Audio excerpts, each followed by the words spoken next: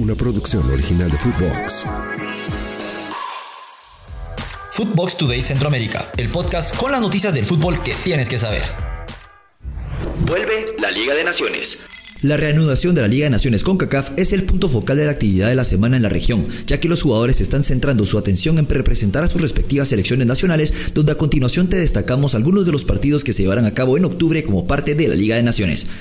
En el grupo A, uno de los enfrentamientos destacados en octubre será el partido del viernes entre Trinidad y Tobago y Guatemala en Puerto España. La selección caribeña fue la única en la Liga A que ganó ambos partidos durante la fecha de septiembre, y una victoria contra Guatemala, que ocupa el tercer lugar del grupo con 4 puntos, podría acercarlo significativamente a los cuartos de final. El grupo B es muy reñido, con los 6 equipos separados por tan solo 3 puntos. Uno de los enfrentamientos a destacar será el partido entre Cuba, que está en segundo lugar con 4 puntos, y Honduras, tercer lugar con 3 puntos, en la República Dominicana el jueves por la noche.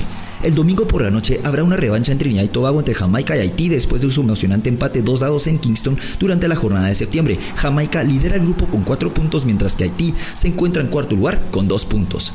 Antes de continuar con nuestras notas, los invito a que vayan y le den seguida a Footbox Today Centroamérica. Escríbanos qué les pareció este episodio y nos califiquen con 5 estrellas. Costa Rica, jornada de pocos cambios.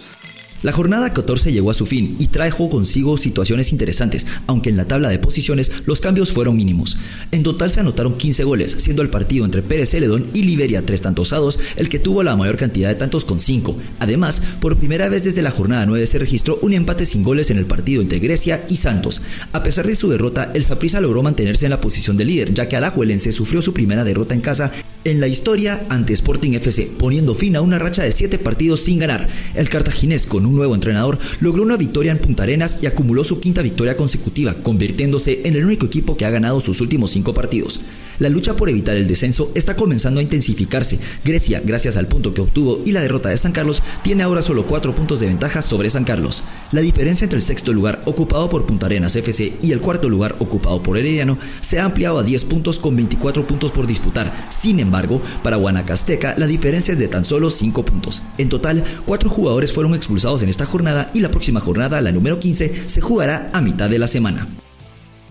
Honduras. Nuevo director técnico para Real España. El nuevo entrenador de Real España será el uruguayo Miguel Falero, quien ya tuvo una experiencia previa en el club sanpedrano hace 7 años. Su representación ante la prensa y la afición está programada para el día de mañana. Esta decisión se tomó con el objetivo de dar un nuevo enfoque al banquillo y mejorar el estilo de juego del equipo, una tarea que recaerá en Falero, quien regresa al club después de su primera etapa en 2016. Esta será la segunda vez que Falero trabaja en la institución sanpedrana y su 4ª experiencia en el fútbol hondureño. Anteriormente había sido asistente de Luis Fernando Suárez y Fabián Coito en la selección de Honduras.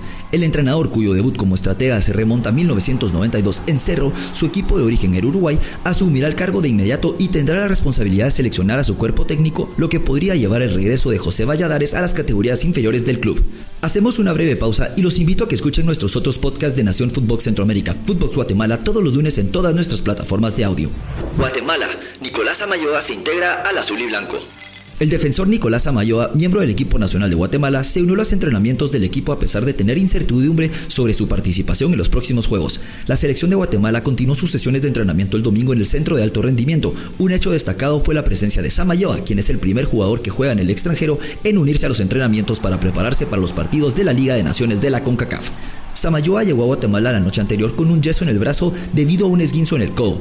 Esta lesión plantea dudas sobre su disponibilidad para los próximos enfrentamientos contra Panamá y Trinidad y Tobago respectivamente. Sin embargo, tras una evaluación médica realizada hoy, existe cierto optimismo sobre la posibilidad de que pueda participar.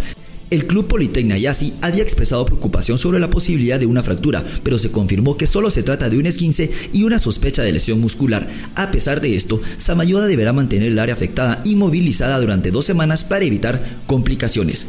Hasta aquí llegamos con la información por hoy. Soy Avi Cruz Patres y volvemos mañana con más aquí en Footbox Today Centroamérica. Footbox Today Centroamérica. Una producción original de Footbox.